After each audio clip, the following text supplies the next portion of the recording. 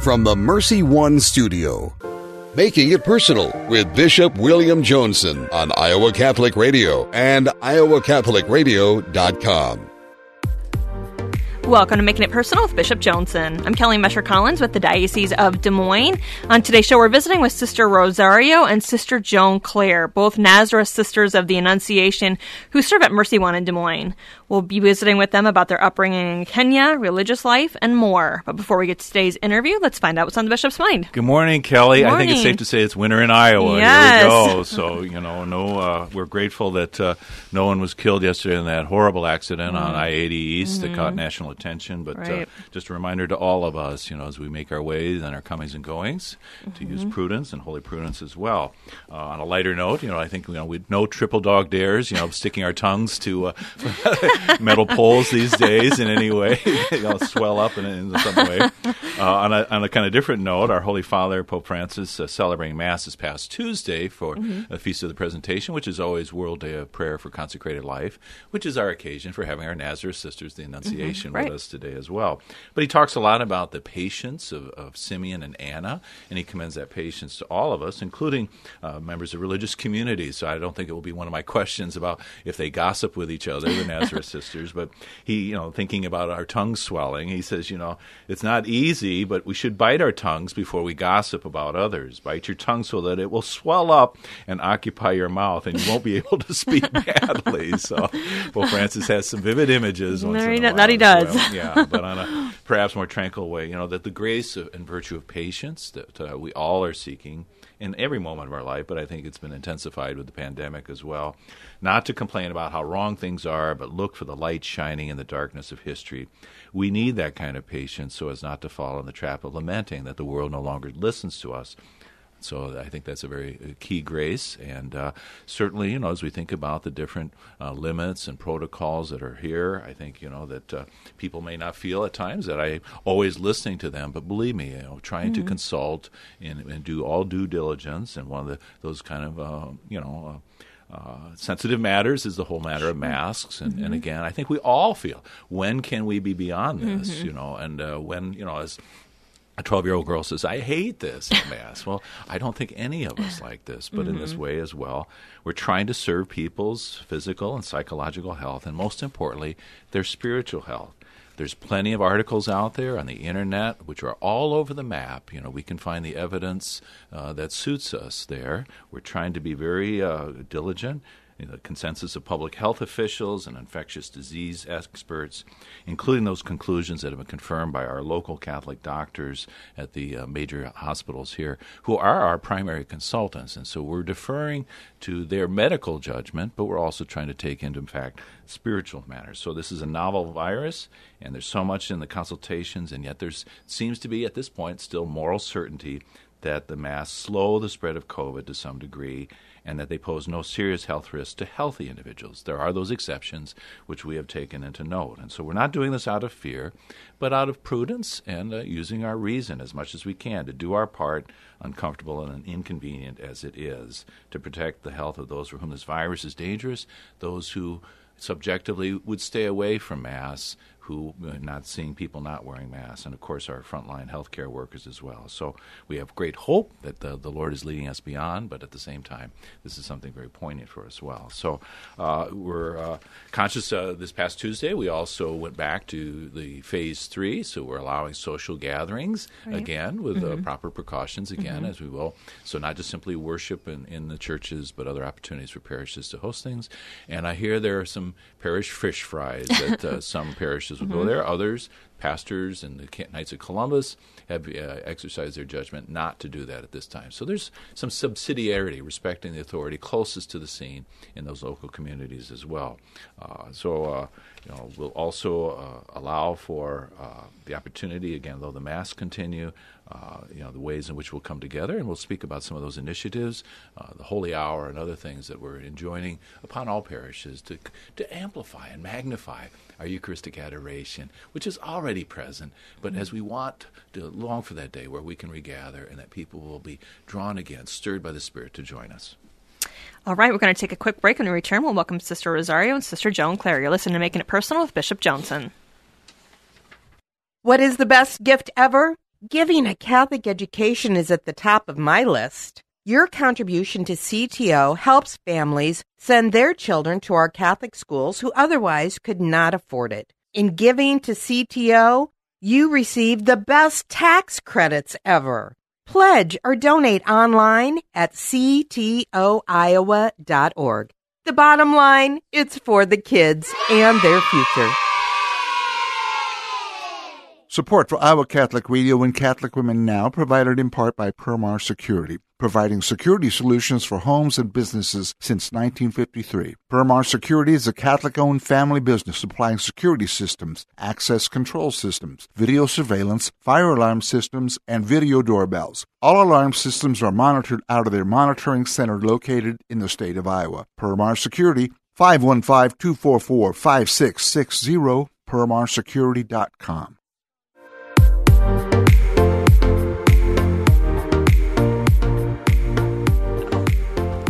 Welcome back. I'm Kelly Mesher-Collins with the Diocese of Des Moines. You're listening to Making It Personal with Bishop Joensen.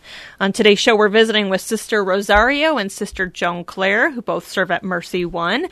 We're going to be visiting with them about their upbringing in Kenya, religious life, and more. We're from the Order of the Nazareth Sisters of the Annunciation.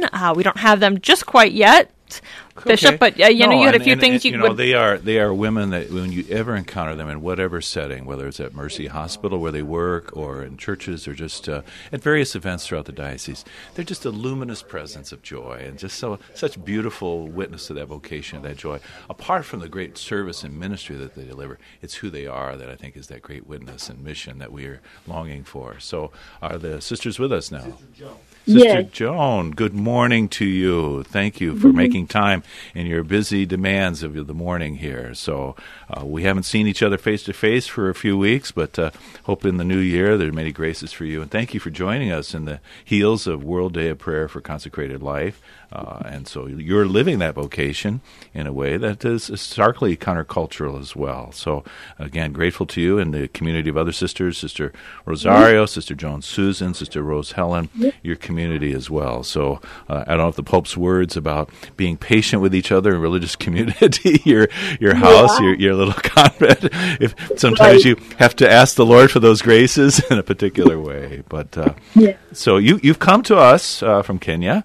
And, Father George Como, one of our priests, as well as the four of you sisters. So we're blessed to have that witness. You're kind of ambassadors of that country in your own way, but ever more ambassadors of Christ. So can you just share a little bit? And again, I know I've heard something of your vocation story before. It's a fascinating one. But we have to, with the radio, the constraints that we have. So just to talk about how the situation, you're growing up, your family, your culture, and why then Christ was speaking to you, tugging on your heart to consider religious life.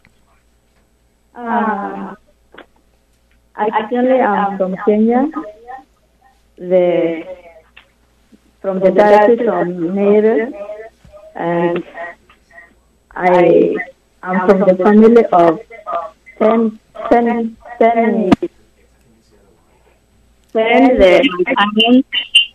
my sisters. So I have 3 sisters and 4 brothers. So, Sister, I don't know if you have another speaker on in your background. We're having just a little bit of reverb here, and I just want to try to get a little clearer signal so we can hear your marvelous account. Yeah, so if you're in the same room with a speaker or something, that might be the problem with a little feedback. And you have Sister Rosario as well. So can you hear me now? Yeah, this is much better. Thank you. Okay, thank you so much, Bishop. Yeah. So I say I am from Kenya. Yeah, and you said you had a number of siblings and things. Yes. Yeah, I am having the 4 brothers and 3 sisters. I'm the born in the family. Mm-hmm. A family of 10. I grew in a very well Christian family where my mom and dad, they really taught us on how to live our life faithfully and being good Christian. So they gave great witness to you, your parents and things. Good witnesses of on how we really became good Christians. Yeah. Uh-huh. So you never fought or anything in your family with your siblings. I'm teasing you, sister. So, that's for the chance to practice forgiveness and charity, right? And mercy. So, but you didn't necessarily think right away of becoming a religious sister. Is that correct? No, actually, this is a process which took a long time, because all my primary education I took in a Methodist sponsored school, and no way I couldn't get exposed to the nuns or the priests apart from when I go to the mass. So this is the vocation which just came. I got this maybe from my family, and when I joined the religious education, actually I was like listening very keenly. During the consecration, I could listen how the priest was solemnly singing the Eucharistic prayer, and this moved me a little bit, and I thought, oh, it's very nice, and that's the time now I was so happy. And when I was in the religious education, I told my mom I want also to be a priest. That You're like Saint Teresa of Lisieux, who wanted to be a priest as well, so that holy desire, to have that. So. Yeah, that time I didn't know about the religious until I was like 13 years when I met with I attended the ordination, and then it was very solemnly in my parish, and then I saw the priests, how they were really singing, responding very well to the voice of Christ by saying the vows to the bishop, and then I was kind of moved by that. Okay, so the priestly vocation gave great witness to you, and you wanted to give yourself in your own right as well. So, Sister Rosario, was it the same for you growing up, or were there earlier seeds for you? Sister Rosario with us today, yes. So, thank you. Thank you, Bishop, for this honor. Yes.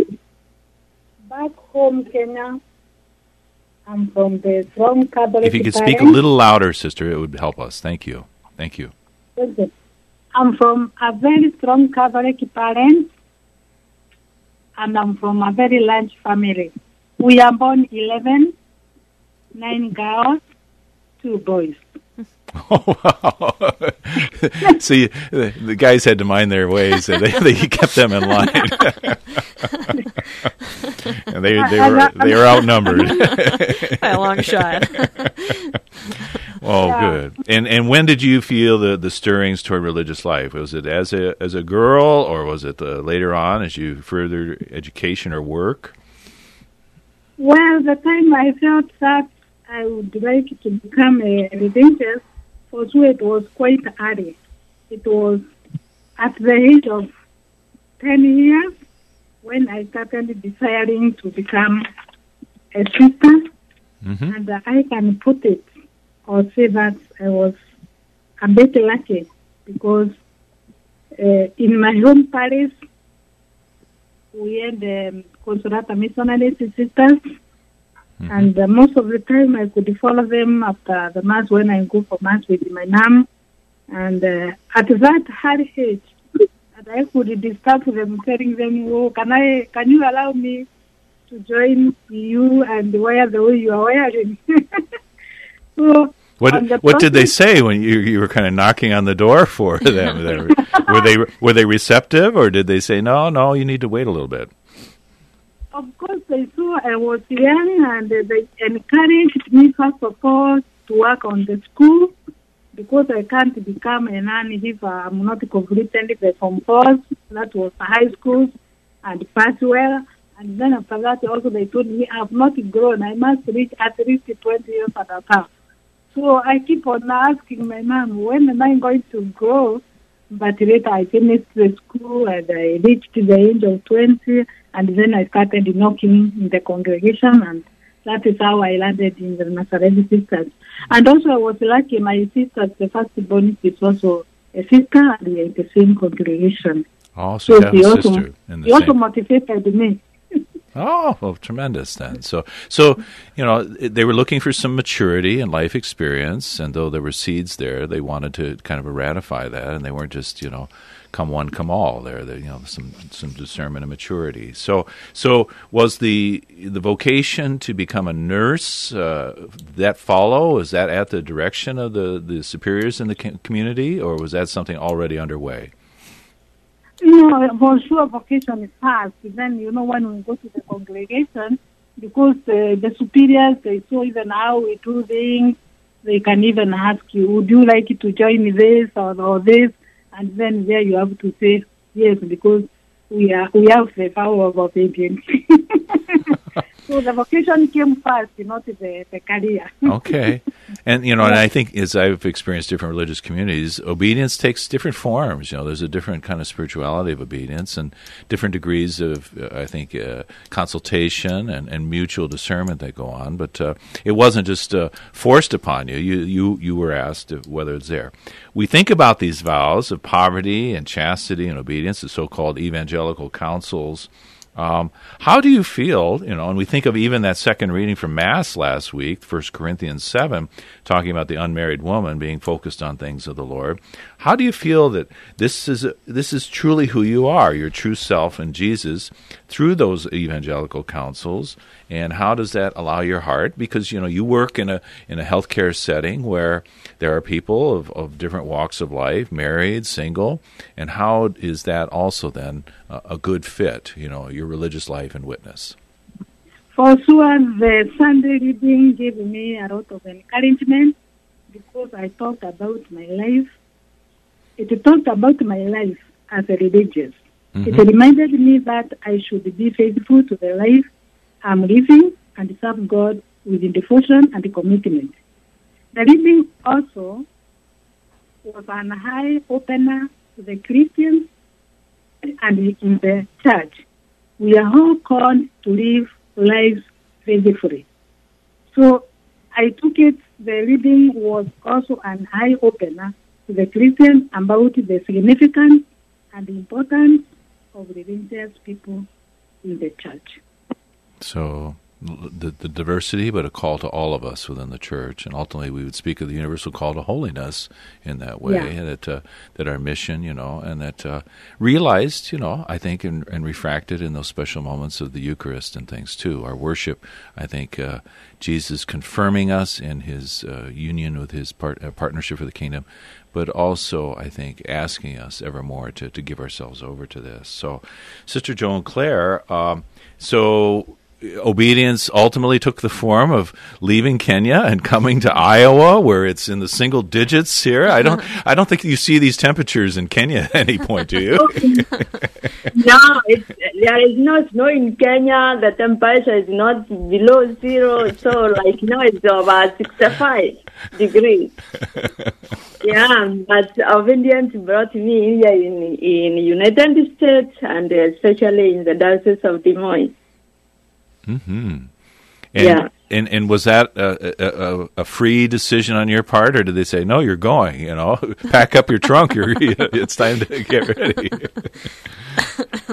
Actually, it was a decision to go, and when I was told by my superior that you are going to work in the Diocese of Des Moines, my obedience was prompt to accepting this because as a naturalist sister, we really respond to the voice of Christ, even to the situation where we don't know, like the way Mary did when the angel of the Lord said to her, you are going to be the mother of Jesus, and she said, behold, I'm the handmaid of the Lord. So the same case, we being the natural sisters, we take Mary as our model, and it was kind of resistance at first because I was worried, who am I going to talk to? Will I know how to speak American English? It was kind of... with all our idioms and all our barnyard metaphors and everything else here in the Midwest. Yeah, but actually, as I was reflecting about it, I just said yes. And the Lord gave me courage. So as the diocese continued with the processing of the visa, I was so anxious the day when I was to report here in Des Moines, which was when I came, it was like in December, which was during the time of cold and heavy snow. So I was like, oh, this is really obedience to the Lord, and I am happy for that. Yeah, a white martyr almost, in the snow and the cold. I remember when I was on the flight, and when we were on the sisters on our way, when we reached in Detroit, the flight was a little bit coming down, and I was asking sister, "What's down there? What's down there?" And none of us could give the answer. And now when we came and we were received in the airport by the diocese staff, and they told us, "Oh, you have to dress well," because we were not dressed. We dressed just like it was from Kenya until we reached here, and it was so good. Yeah. No, the thick parka is essential here as well. So I don't know if you've had a snowball fight yet, or if your sisters go out in the backyard and do that or not. But that, that's an image. We're not. I'd like you to reflect upon, and we may carry over past the break here. So if you could, but just in the healthcare setting, how does being a religious sister, how is that a good fit? What is distinctive about your presence? And, obviously you're trained nurses, and so you bring that. And you also have taken the risk and have experienced COVID, I believe, not only working, at least one or more of you have. So we'll take that break and then come back, okay? Okay. We're going to take a quick break. You're listening to Making It Personal with Bishop Joensen on Iowa Catholic Radio and the Spirit Catholic Radio Network. What is the best gift ever? Giving a Catholic education is at the top of my list. Your contribution to CTO helps families send their children to our Catholic schools who otherwise could not afford it. In giving to CTO, you receive the best tax credits ever. Pledge or donate online at ctoiowa.org. The bottom line, it's for the kids and their future. Support for Iowa Catholic Radio and Catholic Women Now provided in part by Permar Security, providing security solutions for homes and businesses since 1953. Permar Security is a Catholic-owned family business supplying security systems, access control systems, video surveillance, fire alarm systems, and video doorbells. All alarm systems are monitored out of their monitoring center located in the state of Iowa. Permar Security, 515-244-5660, permarsecurity.com.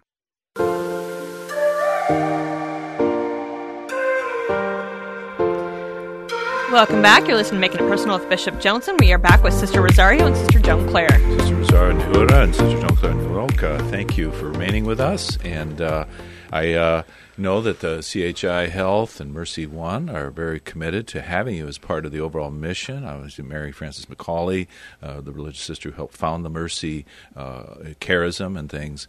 But their commitment to you and providing your material sustenance as well. So we're grateful to them for that. So I asked you about the healthcare setting, being a sister, a nurse, and what's the dimensions that brings to your presence there at MercyOne.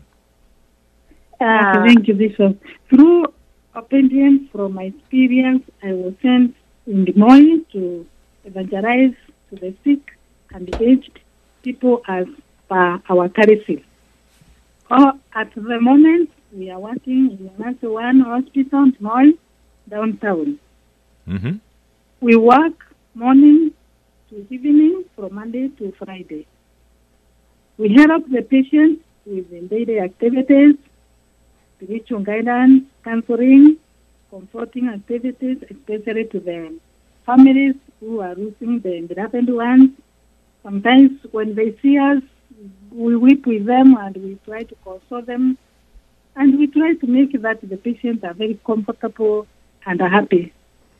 And this is the work we are called to do. It is really connecting with our charism.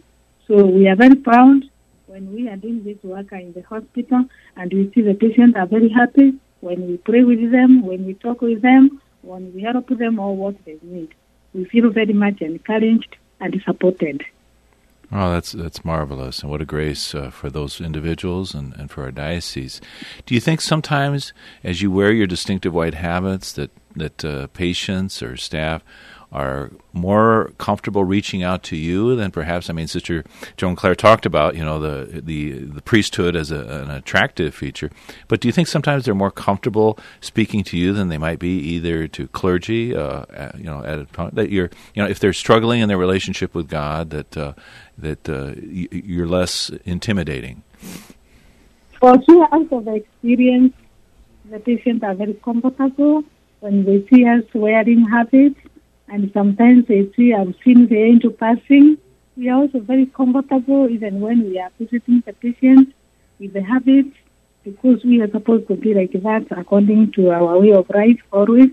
We have not reached to the point that we can do without the habits. We know sisterhood is not a habit, but we know it means a lot, especially to the African culture, dressing the way we are. Otherwise, I can't say that I've seen the patients are not happy or they are fearing of us. We don't also fear or be scared of anything. Otherwise, we are very comfortable, and they are also very comfortable with us.